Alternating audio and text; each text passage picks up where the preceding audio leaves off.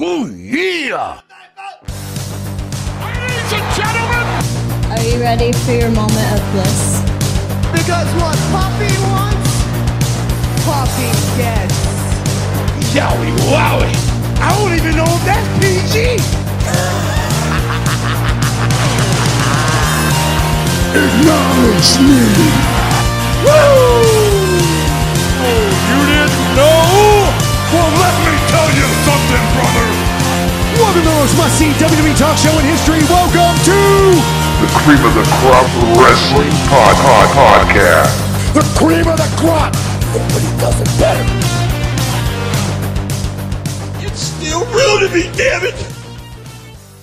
Hello and welcome to the show. On this episode, we're going to give you the bottom line of Monday Night Raw, October 17th, 2022. You're listening to the Cream of the Crop Wrestling Podcast. We are your ultimate maniacs of the program. We are your host. I'm Patrick. And I'm Rob, and please acknowledge Kingdom of the Madness by sharing, and subscribing. Pat, dude, we had ourselves a show tonight. It started off with a bang! Man, we had a crazy show, and just like last Friday on SmackDown, we started off with a car wreck nonetheless. If you could give us one word, what would you give us to describe this show? It was a reset tonight. I feel like it was a start anew, so I'm going to go reset. Reset, I like that word. Well, tonight was definitely a game changer because, like SmackDown had started with a car wreck, tonight on Monday Night Raw started with one of its own. Because the show started with Bobby Lashley wasting no time at all to call out Brock Lesnar. Brock came down to the ring and these two big rigs of men collided. It ended with the Almighty putting the Beast through the announcer's table. Half the locker room had came out to separate them. I love some of these reactions that these superstars had on their faces. Akira Tozawa had me rolling. Rob, I hope you were wearing your seatbelt for this one. What did you think about it? I always enjoy it. I especially love an episode that starts and you don't see the pyro, you don't see anything like that. You just see Bobby Lashley already in the ring, like almost done with his promo. So like it just kind of gives like a holy crap, what's going on right now? Then Brock comes out, who was heavily advertised for the show, which was excellent. You got to get him out early so he can be on his private jet and on his way back home before 9:30. And then on top of it, just two big bulls. I love it when they just go out there and have a big pull-apart brawl where all the mid-card and jobbers come out there to separate them along with the guys. You know, the suits come out there as well. But I do want to make one big plead to WWE. Can we stop with the spear spot through the barricade where the timekeeper's at? Like, I've seen that spot so many times. Like, I'm just done with it for now. Like, just, I'm over it right now. You could probably definitely expect to see it at Crown Jewel, because that is definitely, that's a spot that both those men love to do. I know they do, and I mean, I know it's going to happen. And the poor crowd's Barry love it. the Barricade. He's just been, according to Simon Miller, that's his name, and he's been getting the crap beat out of him in the last few weeks. Shout out to Simon, thank you. I do want to say, though, like, I am very excited for when this match happens, because so they fought at the Rumble, was it this last year or the year before? Oh, I believe it was this last year, wasn't it? Okay, I want to say yes, but like it was more storyline driven because Heyman was on Lesnar's side and on Roman's side, kind of, and then all of a sudden Heyman turned on Lesnar. See, that's why I'm also interested in this matchup especially for Crown Jewel. You know, this is a great match for the Crown Jewel, especially since like we've had some questionable matches that they try to pull out of the hat for Saudi Arabia. Which is fine. I mean, I can live with it. But what I'm trying to say is, like you said, it was more story-driven to the point it was focusing on Lesnar and Roman last time. So it was, to me, it's like Bobby and Brock haven't had a real match together. Because we have had a screwy finish in them every time these guys get involved together. So I think it's because they both have had other things going on. So this is going to be a good chance for them to finally bang it out. Yeah, no, I'm very excited about it. Lashley's been asking for this, honestly, since I was back. I was going to say that too. I believe this is actually this is a match that Bobby has always said he's wanted to have. And I'll be You know real, what I I mean? never He's felt like always he was wanted to at face that Brock. level until now. Like, until he's had this United States run. Like, he could have maybe had it when he had that MVP run in the Hurt Business. But I think he's a bigger star now and a bigger deal now than he was even there. So I think this is the right time for it. So I like it a lot. Well, I love this, the last the last year and a half that we've had with Bobby Lashley. Since he's became the Almighty, he has been on that level for me, and I absolutely love it. You mean it's better than his three sisters that Sami Zayn was making fun of? Oh, yeah. And did you know that one of his sisters was actually Max Caster? Oh, really? In disguise? Yeah, from AEW. Max Caster was No, one of the sisters. Oh, yeah. Oh, yeah. Stupid. Wonderful stuff. Those poor AEW guys getting WWE work, but it's like extra work. Oh, man. I know they appreciate the work, and I would too. Got to get on camera, man. I think, what was it? MJF got to be security for Goldberg. Was it Goldberg? Oh, yeah, dude. And Ciampa was a thing, like a security or like a lawyer or something, like back in like 07 or 05 or something for like The Undertaker on someone. So, yeah, it's great to see young talent like that in a position and then see what they get to, the level that they get to. There's a wonderful clip of it is DX from like 09, like whenever they were the really crappy DX, maybe it was 07, I don't remember what year, but like Shawn Michaels was just super kicking random people backstage, and one of them happens to be Shawn Spears. Yes, I love that. I love that moment right there. Yeah, he's like, I just kick Stan. yeah. So, all right, anyway, moving on. All right, well, let's talk about the first matchup we had, because this was the re-debut of the OC, and they're definitely driving that home, that we know that this is the OC, and it was Gallows and Anderson versus Alpha Academy. So this match started off I had big expectations for this match, and I think it definitely delivered, because right from the get out, we had Carl and Gable go at it. I think Gallows in this match looked great. They ended up, the Good Brothers ended up getting the win with the Magic Killer on Gable. I'm sorry that he had to take the pin, but this was the first match for the OC back in WWE since their last release, and I hate to see the Alpha Academy go down, but I'm glad to see the OC. So, what'd you think about this? I'm kind of glad to see the OC again. I actually was not very excited for them last week when they showed up, but for some reason this week with them having a match, I was excited to see what they had to do, and I really missed the Luke Gallows Clubber Lang punches in the corner. So when I saw those again that he pulled off on Otis, I love that. I love his punches in the corner so much. I want to talk more about the Alpha Academy for a second. I love them, but man, something needs to be done. Whether I understand that they can work with anyone, they're going to put on a good match, and they're going to be the good workers who can put on a good match and take a loss, and nothing's going to happen to them. But they're both a little more talented than where they are on the card, and so I don't know if whenever they do a redraft and maybe move them to SmackDown and see what happens, or maybe they just need to add another member to kind of beef it up a bit. I don't know, but I'm all for another member. I think another member would be great, and I think Austin Theory is the perfect candidate. Something, man. Maybe even go away for a little bit. I don't know, but I think they're both so talented and deserve a little bit better. They're on TV, they're getting a lot of time like that, and I know that's the important part. But man, I just kind of want to see them get some wins. And I don't know. I just want to see a little bit more wins out of them, I guess. I mean, we've seen these last few matches. We've seen the Alpha Academy had. Since Otis versus Strowman, Gable versus Strowman. We had Gable versus Rey Mysterio. I mean, we've had a lot of good matches from the Alpha Academy here lately. And, I mean, they always end up on the short end of the stick. And I mean, this is what's get me to root for him like a little bit more now. Okay, so I don't know if this is a WWE strategy.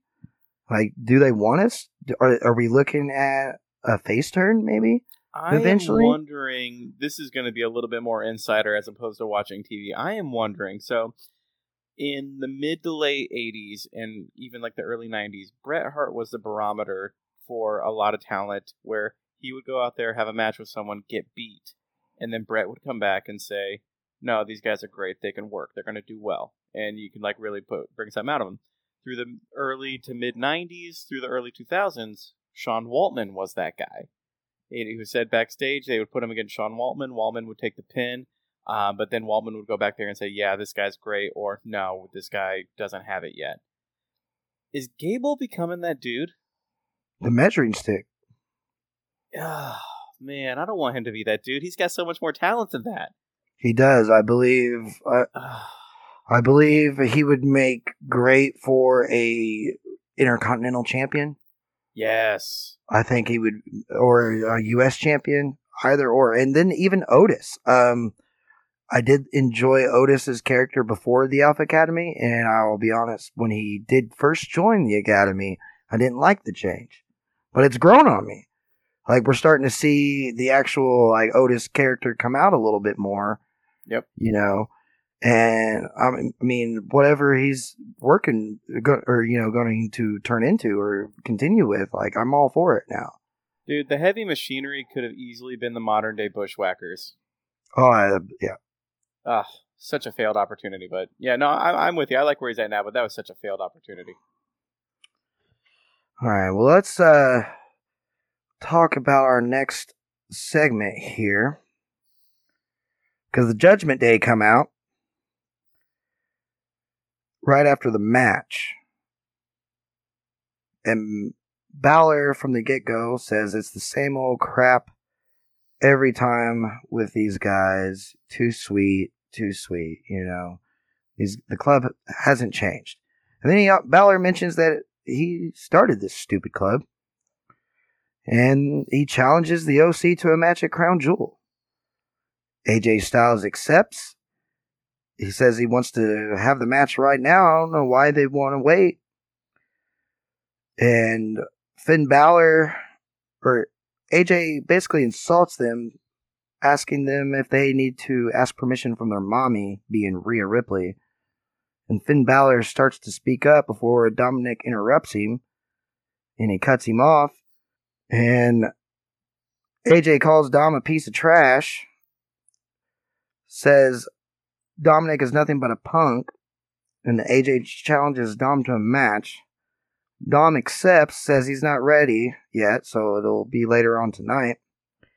AJ says he's going to do what his dad should have done and beat the piss out of Dom, and that'll just be too sweet.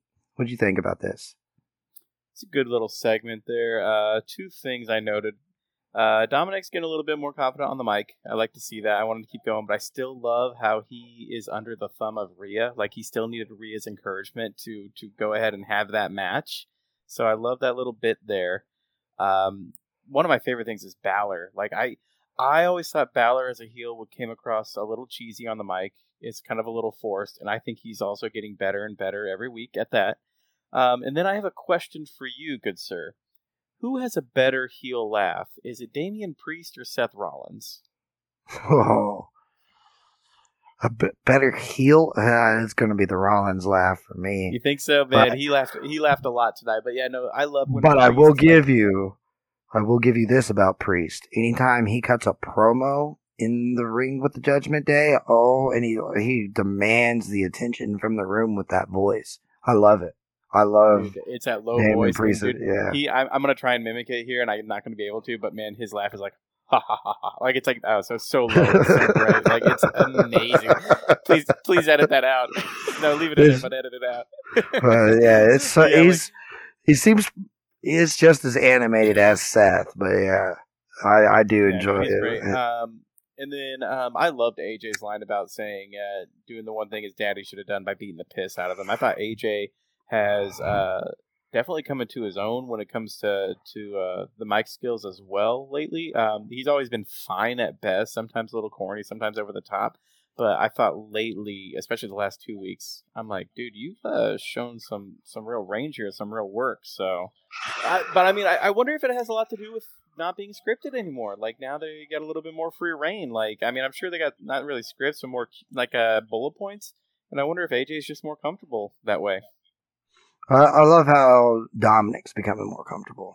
He is, dude. Oh yes, yeah, definitely more improvement every week. Let's move on, because the next thing to happen was a promo. Seth Rollins came down to the ring, and he started to cut a promo here. He said he's the visionary, he's the revolutionary, and he's the United States champion. He tells the doubters to kiss his red behind, and he asks his followers to sing his song. Tonight's the first defense in the most legendary U.S. championship run of all time. And he's mentioning his match against Matt Riddle in the main event later on. But he is all of a sudden interrupted by Mustafa Ali. Ali comes out and says he was promised a championship opportunity, that he was next in line by the former champion Bobby Lashley. Rollins says he is not Bobby Lashley, that Mustafa needs to get to the back of the line. But Mustafa says he's going to be Seth's next freaking problem. So Seth starts to compliment Ali and then sucker punches him. They tussle around for a little bit. He smacks Ali hard into the ring post. And that was that. What'd you think about this? This one was not my favorite. So first of all, we'll start with the most important thing. Seth's suit tonight, 6 out of 6. That's not 6 out of 6. 6 out of 10. The all red was great. The shoes, though, is what really brought it up. It was the zebra shoes. I really liked those a lot. So otherwise, I was going to say the sunglasses. Sunglasses were okay. It was very big. It looked like I was going to say it looked like he borrowed them from Becky. Yeah, big time Bex. But 6 out of 10. It wasn't too bad. So I thought the Rollins promo was a standard Rollins promo. A little bit cheesy, a lot of laughter. One thing he did say that I enjoyed was saying that he tapped out for the crowd so that they could have the match the next night for Bobby Lashley. That was a nice little touch there. I really enjoyed that. My confusion is, I don't know, is Mustafa a heel or a face? We will get to that, because I can answer that question later on for sure. Because we see the result. We see the answer to your question comes up in a segment. But yes, I believe to the start here, since we've seen Mustafa from the last time that he interacted with Bobby Lashley, I believe he's been very, if not heel or face, you could say he's leaning more towards heel here lately. Yeah, and I would say too, either way, I'm not mad. Like, he's a guy, I feel like you can go back and forth if you want to be a heel or face, and the reason I'm not mad is because if you're telling me we're going to get a 20-minute Rollins Mustafa Ali match down the road, yeah, count me in. By all means, count me in on that. I think Mustafa's definitely somebody who deserves, he was going to be the guy that was before Kofi Kingston happened.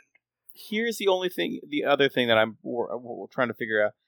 Ali said he was next in line. Didn't he just lose 3 weeks ago to Bobby Lashley? He tapped out? And then Seth came out and stomped them all after the match? Miss Betty didn't put that in my notes. So okay, no worries. But yeah, I feel like he challenged Bobby to a match maybe 3 weeks to a month ago. They had a match for the title, and then Bobby beat him and made him pass out, I want to say, to the Hurt Lock. And so now I'm trying to figure out why he thinks he is next in line. So yeah, I was under the I thought him coming up to Bobby a week ago was the first time we've seen Mustafa in a minute. At least seeing him be put into a prominent spotlight spot. So they had that match about 4 weeks ago, so other than that, I have no idea. But no, otherwise, it was a good promo, and if you tell me they're going to have a match later, I'm all in. Well, let's move on, because we jump right into our next match, which is Damage Control Dakota Kai and Io Sky versus Bianca Belair and Candice LeRae. Bayley joins on commentary, and it's very funny to me that she's nice to every commentator except Michael Cole. But during this whole match, they isolate Candice LeRae. Bianca ends up getting the hot tag and eventually gets knocked out of the ring. Candice on the comeback is then distracted by Bayley when she goes for a kendo stick. Bianca stops her, but it was just the distraction damage control needed. They hit a tag finisher for the pin, and I say tag finisher because evidently it doesn't have a name. And I can't even describe what kind of move it was. This match for me, this is going to be my near fall of the night. I don't want to say it, but I don't understand what they're really shooting for here. Time. I mean, just to continue the not Dakota, but just to continue the Bayley and Bianca thing without them actually touching each other. And then you add on top of it that I will say the only good thing about this is it was nice to see any sort of champion win in a non-title match. Usually in WWE, they always lose those matches. It was nice to see a champion in a non-title match get a victory. I know there's people out there that don't really like the damage control angle that's been going on, and they don't. But it's not going to go away. We have to deal with it. And I've been, and that's one thing I always thought from the beginning was that Dakota and Io did work well together in the ring, at least. But this time, I definitely noticed that they were out of sync, and I get that this was probably a match for Candice LeRae getting the rub a little bit here. I believe this is the third week she's been back. So, but yeah, this was, man, I hate to say it, but it wasn't the best match for me. It was a very ho-hum. It's the word that kind of came to mind, just ho-hum. Man. Any other words about it? No, we can move on. All right. Because, the next thing that happened was backstage, Kathy Kelly stops Riddle for his response to Seth Rollins. Riddle compares Seth to a cheap hoverboard that overheats. Riddle stops Mustafa Ali, who's walking by, and tells him he'll give him his chance at the U.S. title if he beats Rollins later. And this answers your question to earlier if Mustafa's a heel or face. Right here is when I would expect maybe if Mustafa was going to be full-blown heel for him to have attacked Riddle, for overstepping his bounds a little bit maybe. Because he even had that look on his face before he said, "You'd do that for me?" And then out of nowhere, you hear a scream, yelling, "Ow, my knee, my knee." Rollins and Mustafa walk around the corner to find that The Miz is on the ground next to a tipped over mop bucket and a puddle of water. Miz is complaining that he's shattered, if not torn, his ACL at the very least. He's obviously trying to avoid the upcoming match against Dexter Lumis. What do you think about this? I love it. It's mostly because not only was the Miz laying there and how fake it was, but add on top of it, the language he was using was very over the top words to describe what happened, which made it even more comical to me. It's that cheesy actor in him. He's such a good actor that he knows that. Yeah, I love it. I enjoyed it so much as too.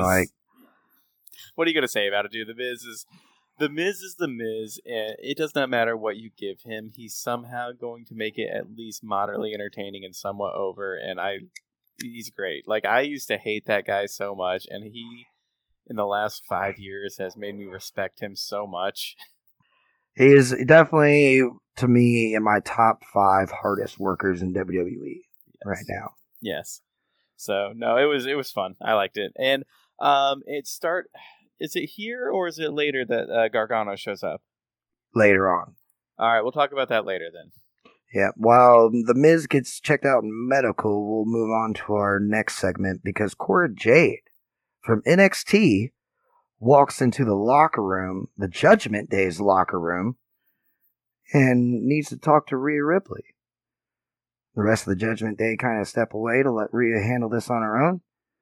Cora informs her that Pick Your Poison is coming up on Tuesday's NXT. And since Roxanne chose Raquel Rodriguez, Cora Jade picks Rhea Ripley.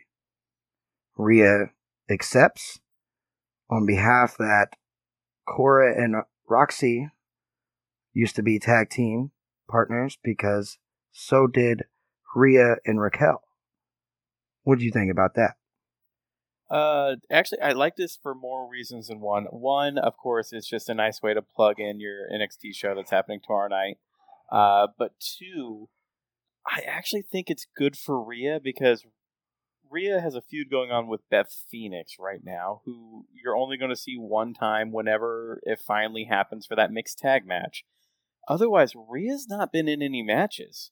So this is definitely a good way to put her on TV in a match just to kind of get warmed up. You're not going to be in front of, 1.5 or a million or 2 million people like on Raw. It's going to be, 600,000 people in a small 300 people venue.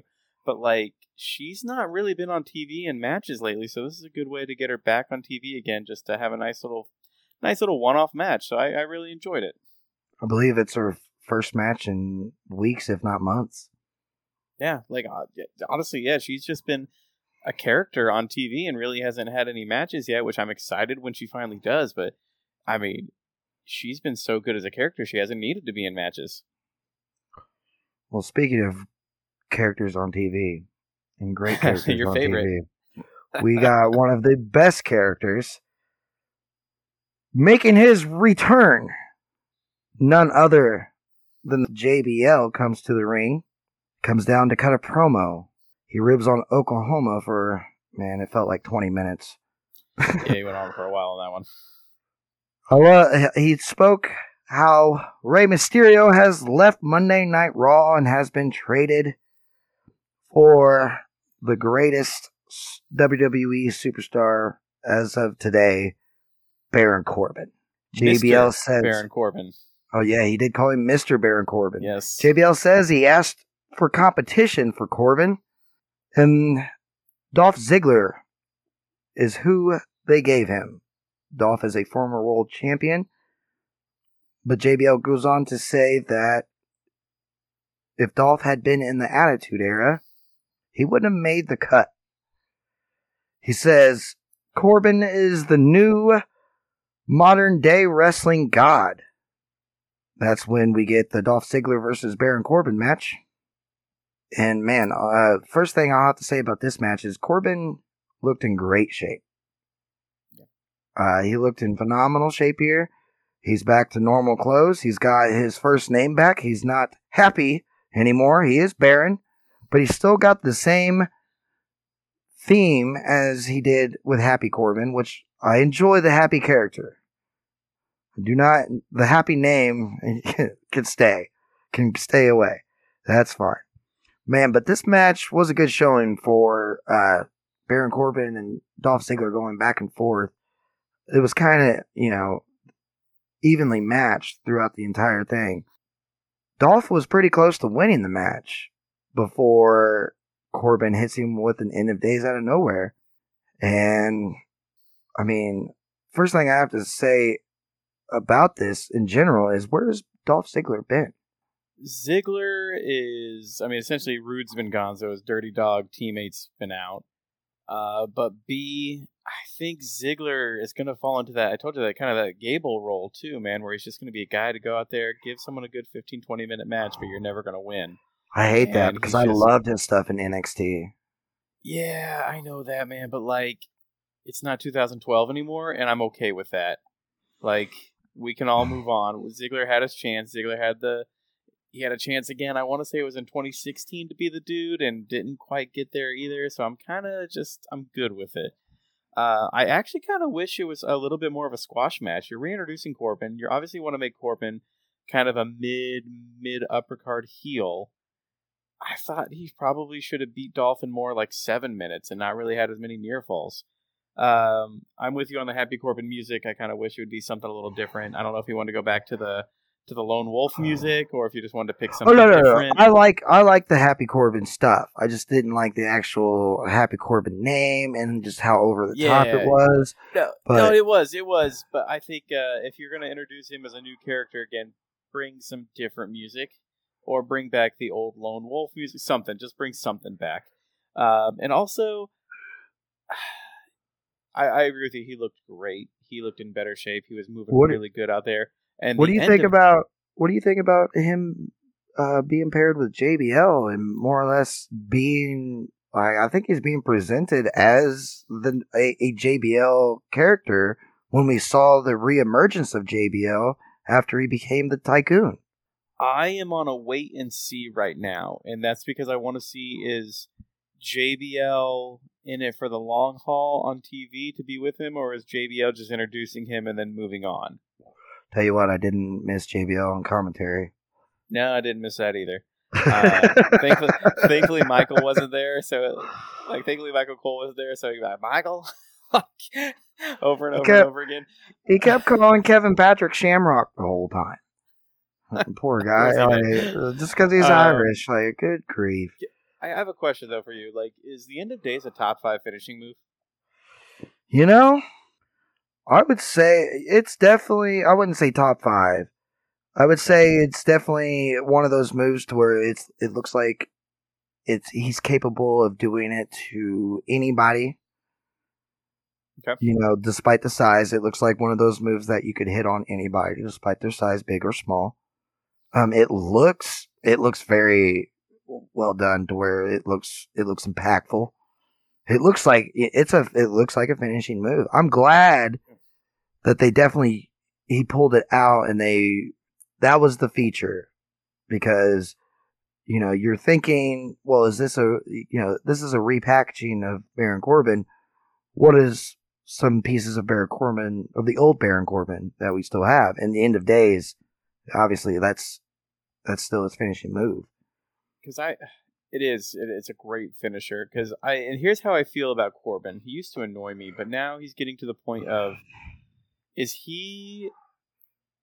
feel like he's a dude 5 to 10 years from now that we're going to see him as the Miz. He's not going to be over the top and cheesy, but you can put him against any face, and they're going to A, get that dude cheered, B, get that dude over, and C, just make it work. And I feel like Corbin's on that trajectory.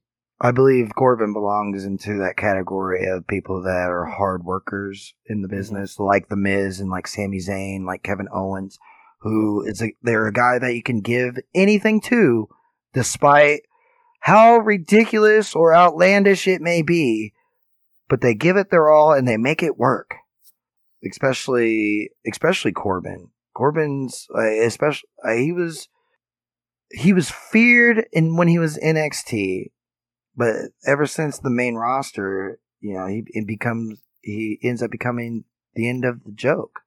It was ever since, honestly, that loss to Cena at SummerSlam in 2017. It was because Cena treated it like a joke, like it wasn't that big of a deal, and it just kind of deflated him. Messing up his Money in the Bank run and stuff like that. All that. Can I say something about Ziggler real fast? I would love to see Ziggler just do a full-time run in NXT. You're not wrong. I believe if you wanted to make him a transitional champion if you wanted to bring up Braun Breaker, yep, and put somebody in that champion spot to hold that title until you had another star from in NXT to beat Dolph Ziggler, I think that'd be the way to go. Yep. And I think that was a missed opportunity that they had, even though Braun may not, be ready, but still, he's coming in the next year or so. Yeah, definitely. I think that's definitely something we're going to see more often here too, is bigger or older talent going down to NXT to work. And I think that's great. But moving on, All right, we cut to backstage, and Byron Saxton is talking to The Miz, who is in medical, seeking medical attention to his knee, where he messed it up, slipping on the wet spot that he blames on custodians. Saxton asks Miz if he thinks he'll still be able to compete against Dexter later tonight, and then he informs The Miz that several custodial staff members have come forward to say that they seen The Miz tipping over the bucket himself, getting the bucket out himself and everything, and then laying down in the puddle. He didn't even actually slip. And then he also tells The Miz that custodial records were also checked and the floor hasn't even been mopped since the night before. But then through the doorway, Johnny Gargano screams, "Oh my God, it's Dexter Lumis!" And The Miz instantly hops to his feet. No hurt knee, nothing. He was afraid that Dexter Lumis was nearby, but Gargano obviously trying to trick him up. What'd you think about this? Again, Miz being awesome. B, I love how there's custodial records to show when the floor was mopped, which makes me happy. I don't know why. But C, this to me, I actually feel like is the start of something long term that I think we as fans are going to enjoy immensely. So one thing we haven't seen in a while since he got pulled under the ring is we haven't seen Ciampa. So this is me just hoping and dreaming because I love them so much. If you're telling me we're going to start after this Lumis thing, a Miz Gargano feud, which is going to finally lead to Ciampa turning on Miz to join and reunite DIY, oh my gosh. Like it will just make my day like no one's business. Definitely, I think Johnny Wrestling is like, I don't know, his segments backstage here these past few weeks, they crack me up so bad. They are so sarcastic. He is a funny person, and I'm enjoying every moment of it. Another thing is that I really like here is Byron Saxton. It gives me nostalgic vibes of having Jonathan Coachman backstage. You know, kind of like just that goofy character who does the promos and the interviews with the superstars that gets, you know, kind of gets ribbed on a little bit, but it definitely has a comedic style, and Byron has one on his own, not just, you know, comparing to Jonathan Coachman. So, but yeah, I like Byron Saxton backstage in this segment here, and yeah, I think he's the cherry on top in this, besides Gargano. Yep, nope. 2 thumbs way up for me on this one. Well, our next thing was another promo we got from MVP with Omos, and it was just a quick little announcement where MVP says that they're going to be on SmackDown this Friday, and they're going to go face-to-face with Strowman. A quote here from MVP was, "Monsters aren't real, but giants are." What do you think about this Omos Braun Strowman feud ramping up a little bit?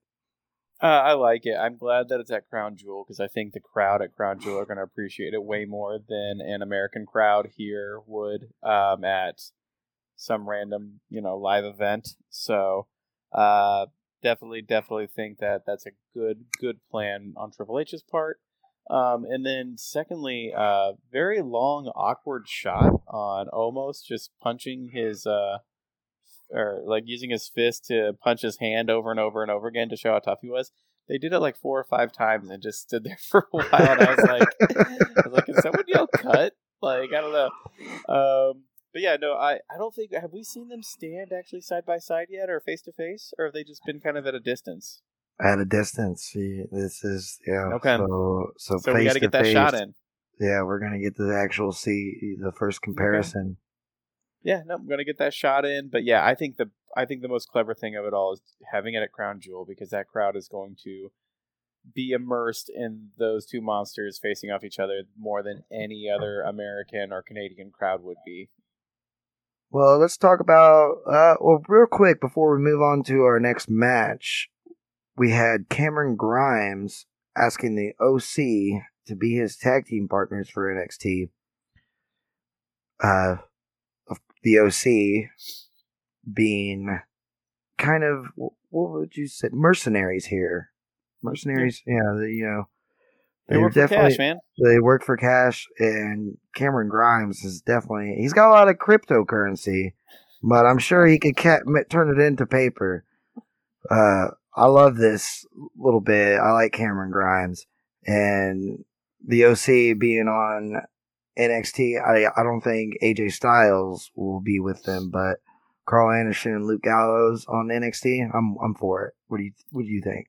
Dude, I am all in on that, and the idea of, like, I love Cameron Grimes. He is a dude that I think once he finally gets up on the main roster, he is going to get himself over so quick, almost in the same vein as Sami Zayn. Oh, he's going to the moon. He is to the moon, man. So it'll be to fun. the moon. I love it. Yeah, but, I like back Cameron to what Grimes. we said earlier, it's a way to get the main roster guys on to get a good rating boost as they're going to go against AEW. So I like it. Well, let's talk about this next match because this was set up earlier in the night, and it's AJ Styles versus Dominic Mysterio. Man, this match, from the get-go, AJ just wears Dominic out, and they go back and forth for a little bit. Rhea, with the distraction, allows Dominic to turn it around, and they go back and forth, but Dominic is still just no match for AJ. Judgment Day kept messing around outside the ring, causing distractions, and then Dominic ends up getting the roll-up win. What'd you think about this?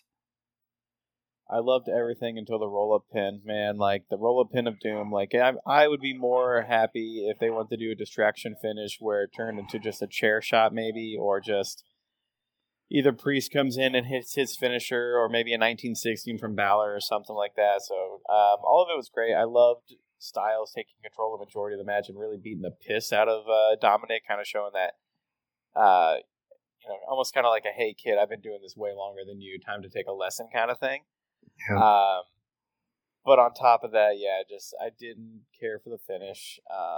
I know you got to get Dominic some wins. You got to make him look a little bit more credible. But I would definitely prefer the distraction wins come more from either a chair shot or just something a little bit more impactful, because I just don't buy the roll-up pins ever anymore. See, that's why I really wish we'd see some more surprise pins, because you always see the near fall, right? You see near fall after near fall in a WWE match. I want to see a near fall actually be the fall. Dude, when has Sami Zayn ever won with a Blue Thunder Bomb?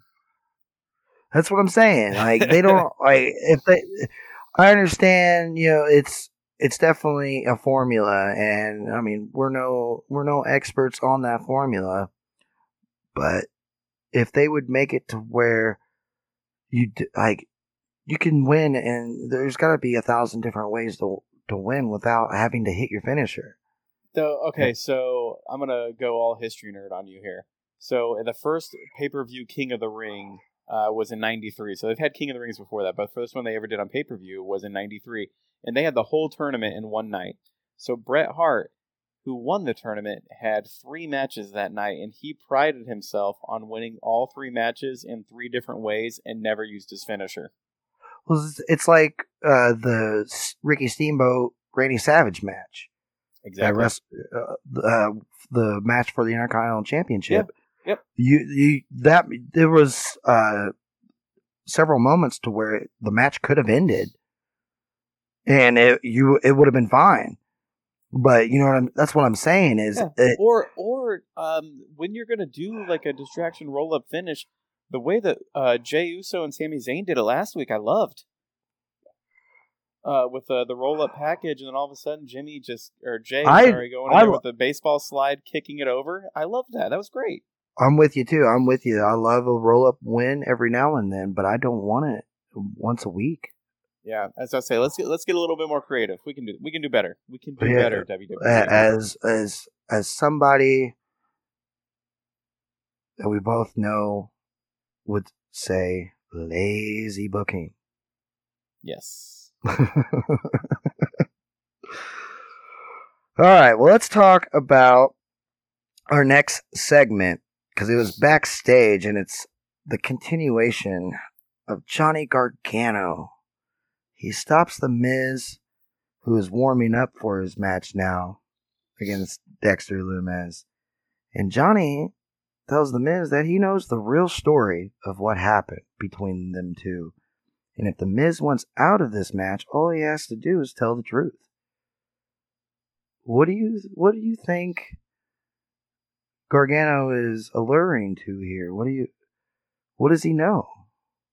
I genuinely don't know. Like, I'm genuinely curious on this one. Like, because at first I'm like, oh, about him falling and stuff. But I'm like, no, we've already debunked that. So what are we talking about? This is a whole new twist in the story. Like, I knew it was always it's never been revealed what happened when The Miz first got taken.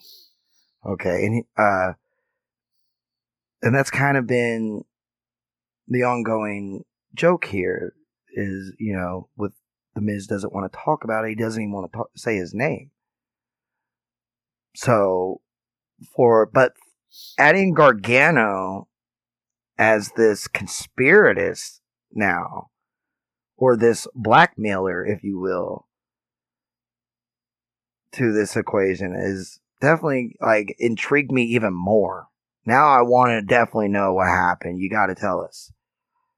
So I hope we find out soon. Because, well, we know we're not going to find out anytime soon, because this leads right into the match where it's Dexter versus The Miz. But before Dexter could even get to the ring, The Miz slaps him with the chair. The match doesn't even happen. What do you think about this? What do you think about them more or less dragging this out a little bit more? And where do you think this is going to end up at? Do you think it's not going to be Crown Jewel?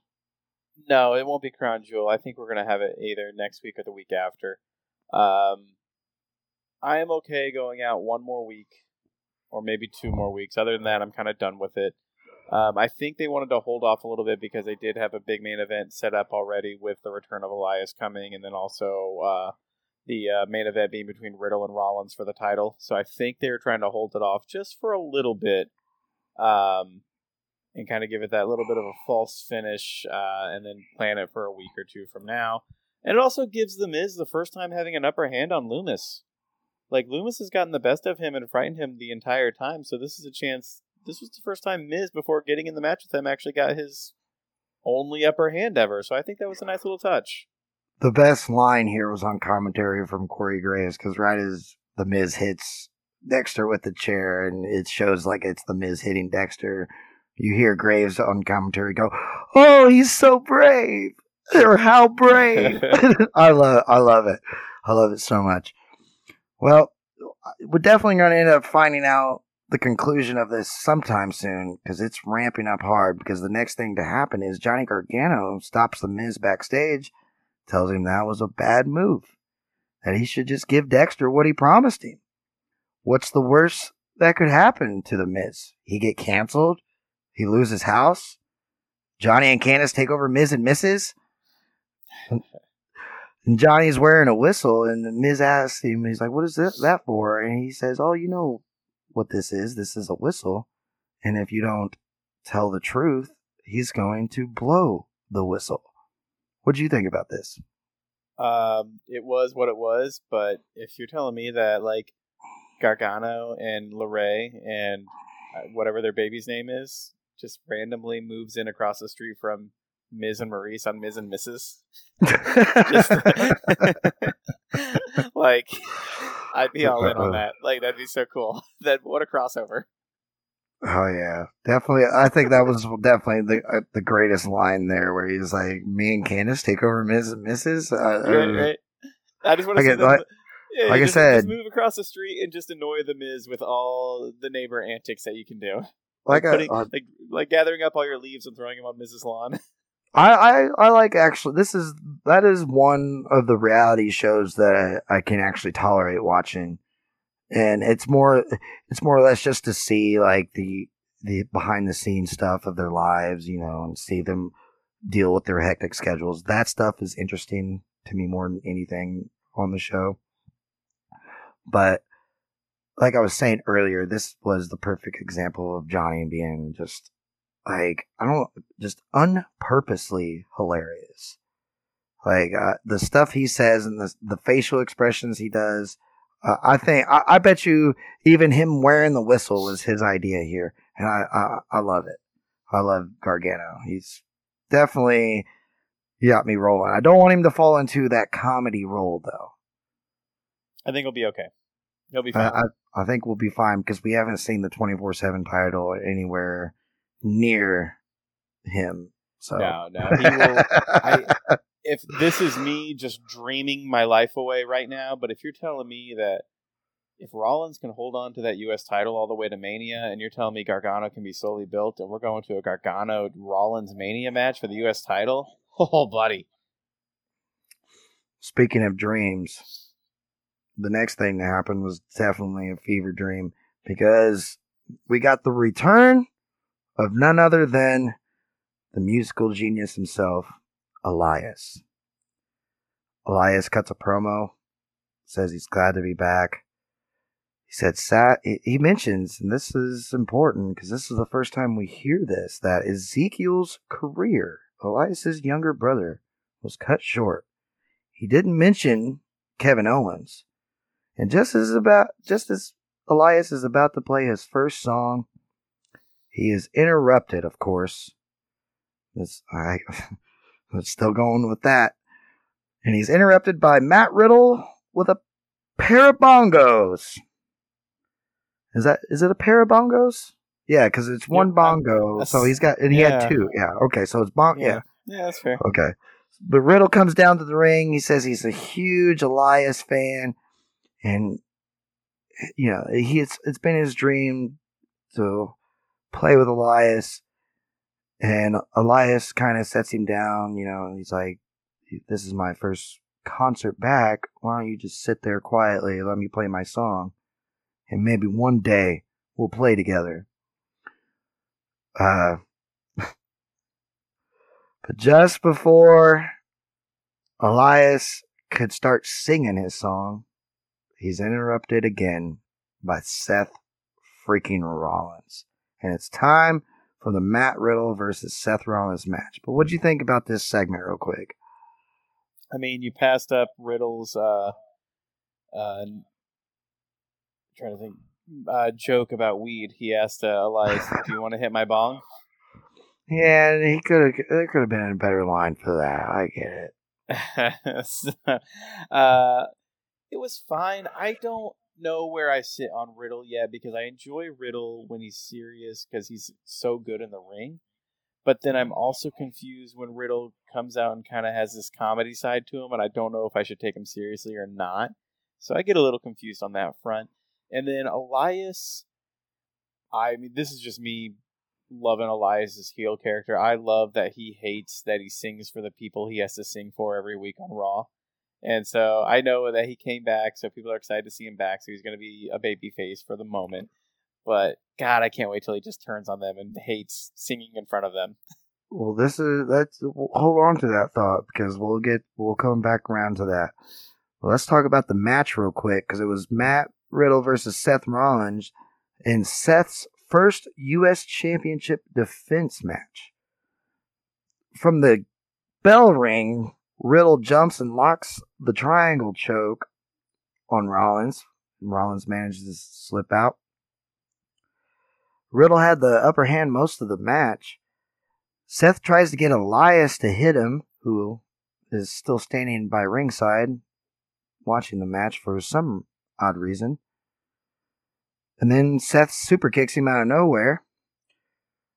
Riddle almost has Seth and almost has the win, but Elias gets in the ring and gets to get involved because he got super kicked outside the ring. And Seth ends up winning because he hits the stomp on them both. And this was very confusing to me, but we'll come back. Like I said, we're coming back around to your thought earlier, but we'll end with the show that Mustafa ends up running out and chasing Seth into the crowd, and Seth escapes through the crowd. And that's the end of the show. But I think this is important here because, like you said, Elias, of course, is going to make his... It's been a long time since we've seen Elias. Okay? So he is going to have that big pop when he first comes back. So I believe this was the setup. He is a babyface. And I believe we're looking at a Riddle-Elias feud. I think that we're going to get a heel turn probably next week. And it's because you've seen it in his expressions. Elias still does not, he doesn't like to be interrupted. And who was the first one to interrupt him? Riddle. So if not next week, we're definitely going to allure to this. Because this is a confrontation here. This is the confrontation. Elias cost Riddle the match. Okay. So we're going to see some sort of fallout from it. So what do you think's going to happen? I am actually going the opposite of what you're going here. So you think it's going to be Elias and Seth? Not exactly. No? So I look at Crown Jewel, and I feel like they tried to make this show just a super exciting show for the crowd, even though it is a premium live event. It's more of for the crowd that's there. And there's a little bit of me that thinks it's just going to be 4 guys that are battling each other week after week, and it'll just end up being a fatal 4-way at Crown Jewel for the U.S. title. Interesting. I don't see any feuds breaking off from this yet. Maybe later, but I think just kind of when I look ahead on this one, and you just want to put yourself a really exciting opener. I mean, I know you got that 6-man tag with the OC and Judgment Day, but I think if you put these guys in a fatal 4-way to open the show, that crowd is going to be so excited. That crowd is going to be so hot. For me, I think that's where that leads. Man, that makes it tough. I don't see the title changing hands if that's the outcome. No, you don't have to. Yeah, and you can just have Rollins either. Rollins can pin any of those 3, and it's fine. Like where he's pinned Riddle more than enough throughout all of this. But Elias, we all know Elias is not going to be an upper level person. He's a mid card person at best, and Ali can always take a pin and look good, and we can all move on. There was always word that the recommendation, at least for the fanfare, was during the Ezekiel stuff that they were going to have Aaron Stevens, former Damian Sandow, come back and play Elias. And I don't know why that never came to fruition, because I was even watching NWA at the same time during this, and it looked like Sandow was on his way back to WWE and was even preparing to make his exit in NWA, but it just never happened. Especially with the change in regime in WWE, the Ezekiel character's been ultimately, looks like it's been completely axed. We're never gonna get Zeked up again, and that makes me sad. I like what they had going on with that angle, especially with Kevin Owens. And if anyone should be working with Elias, especially on his first run back, it's Owens. You're not wrong. I don't know where Owens has been on this one, but yeah, I would have liked to see a little bit of a better ending of Ezekiel, but I will say too, he grew that beard real quickly.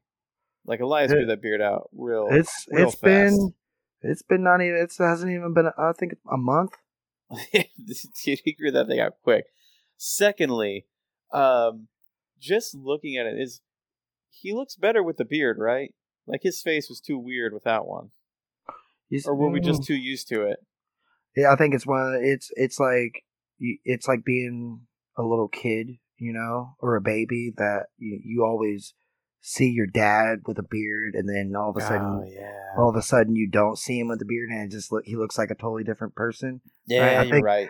we were just so used to Elias that, I mean, again, I think it's just like that sort of, you know what I mean? That sort of same mindset. I liked it. I'm sad that we won't get zeked up anymore. But I will say, on what you were saying with the Kevin Owens thing, I think Kevin is above that now, because I think here's my reasoning for Kevin Owens being off TV.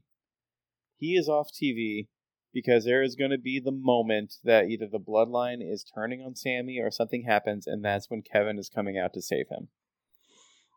And so I think the pop is going to be even bigger if you keep Kevin Owens off TV until that moment. You're not wrong, especially you don't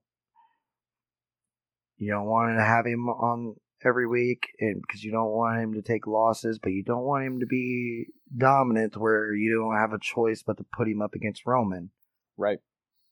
So this is the alternative, and it's not, like I've mentioned before, that I've noticed there is a cycle of superstars now that's happening.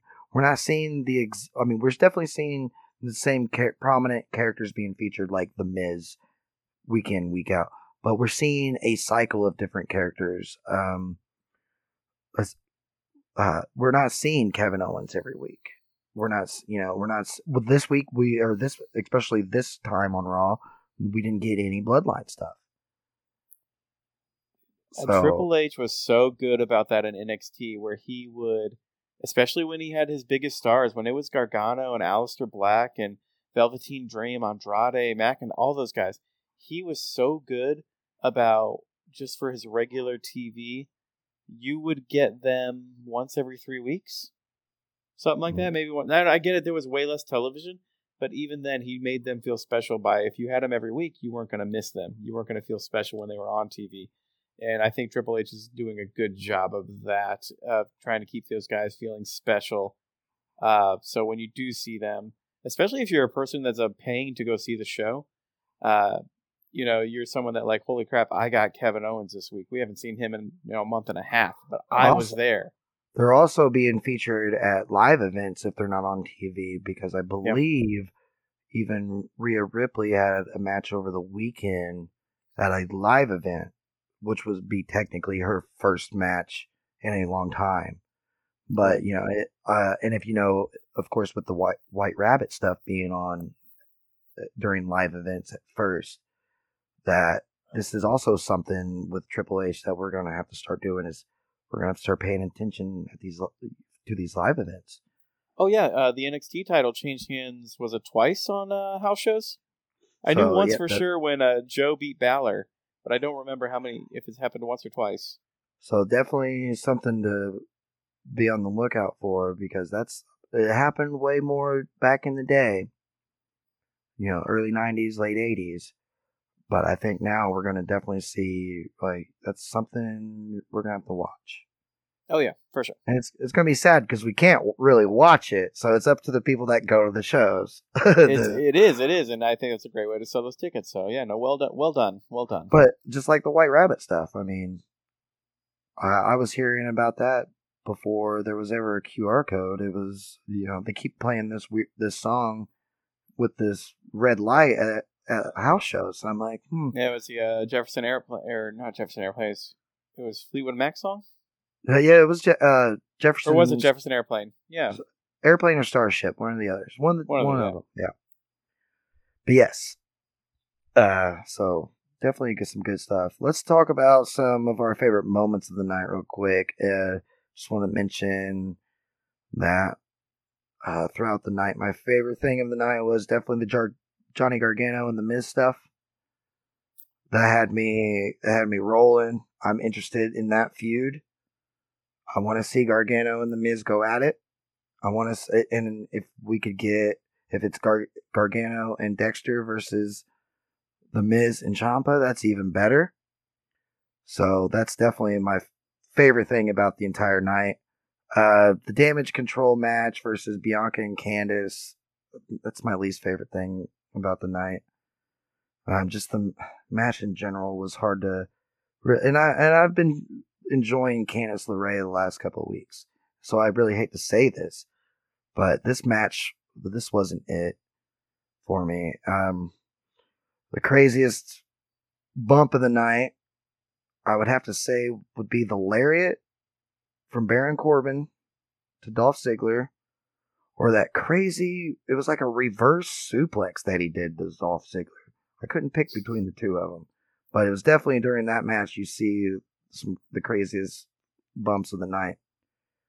Showstopper of the night, I would have to say Mustafa Ali. I think Mustafa coming out and just, taking Seth Rollins head on. I had almost forgotten about him challenging Bobby Lashley from that, and that was just last week. So that was the showstopper to me. It was the surprise of the night. Best promo of the night goes to JBL, even though it felt like it was a 20-minute promo. And then the best match of the night has to go to AJ and Dominic. I'm going to disagree with only a few things. For me, the best part of the night was the opening segment, Lashley and Lesnar. That was great. Loved it. Secondly, near fall, I'm actually with you. Dude, it just damage control. And right now, that whole thing is just very dead right now. There needs to be something to rejuvenate what's going on. It just feels very dead, feels very blah to me right now. Best bump of the night, dude, I'm going to Mustafa Ali because no one takes a bump on a corner post better than that human being. That I've almost forgot about that. He was smacked against that ring post. I mean, and they had that LED guard over it, and I think that even adds for even more effect because it's a louder sound. Well, yeah, dude, and Lesnar picked Lashley up and pushed him into that, and that looked painful as could be as well. Yeah, definitely. But go ahead, tell us. Tell us your showstopper. Showstopper of the night. For me, I would definitely probably go with the Ziggler Corbin match. As much as I wish it was kind of more of a squash, it was a really, really good match. I mean, I enjoy both of those guys' work. I like seeing Corbin back. I think Corbin works hard and always has fun matches. He's just always been an annoying character just because he was on TV so much. But he always works hard, so I was happy with the match. And what about you? Who had the best promo of the night? Ooh, I am torn. So I'm with you on the JBL one. He had a really great promo. But man, dude, AJ just put a vicious lashing on Dominic when he challenged for them. Yeah, like I really enjoyed what AJ is doing right now. So I'm gonna go with AJ. All right. What do you think about best match of the night? Best match. Oh, man. I'm gonna stick with the Corbin Ziggler one. I liked it all. Yeah, just to inform everybody, we don't pick based off any sort of criteria. We're not looking at this had the best wrestling, and this is the 6-star match of the night. No, it's not. It's not like that. It's just this is the match that kept us entertained. This is the promo that we thought was the best one, etc. It's nothing. And it's not. Well, I want to say too, it's we don't have it on a rating system. The only rating system we have it on is, hey, did you like that? I did. Yeah. Oh, yeah. Cool, man. I'm glad you liked it. Cool, man. I'm glad you enjoyed that. Yeah, we're not looking at this. Oh man, this match had way too many rest holds, or this match. It's nothing like that. The main criteria we're looking at is, did it entertain us? Yep. Can we give it a Simon Miller thumbs up or a Simon Miller thumbs down kind of situation? That's the way we look at it, and we're all about having difference of opinions. We don't always have to agree on things. And I gave JBL that promo, even though I did not like the beginning of that promo. It's still, by the time he was talking about Corbin is when I was really drawn in. And like, I liked where it was leading to him. I love this hand down that he's, I'm interested in the new Baron Corbin because of JBL for sure. But yeah, definitely exciting stuff. One thing the show had me excited for too is, and they did a good job on this on SmackDown, was make sure I watch NXT. You know what I'm saying? Like that. Yeah. This is definitely a time that I've noticed from both SmackDown and Raw that I've garnered an interest in watching the NXT show. Not that I don't have the interest on my own, just them promoting it on Raw or SmackDown and building up stories crossing over in a way. And I think they did a great job here. Thank you for listening to Cream of the Crop Wrestling. You can embrace the madness by finding us on Facebook at facebook.com/Cream of the Crop Wrestling. Follow us on Twitter at Cream of the Crop W. Subscribe to our YouTube channel by typing Cream of the Crop Wrestling in the search bar. Have fun with us on TikTok at Cream of the Crop Wrestling. And you can always find full episodes of the podcast wherever podcasts are found. Nothing means nothing, man. Nothing means nothing. What do you mean by that? More, I'm talking about all the way to the top, yeah. Unjustifiably in a position that I'd rather not be in. But the cream will rise to the top, oh yeah. You know that I'm the cream of the crop. The cream of the crop. Nobody does it better. Oh yeah.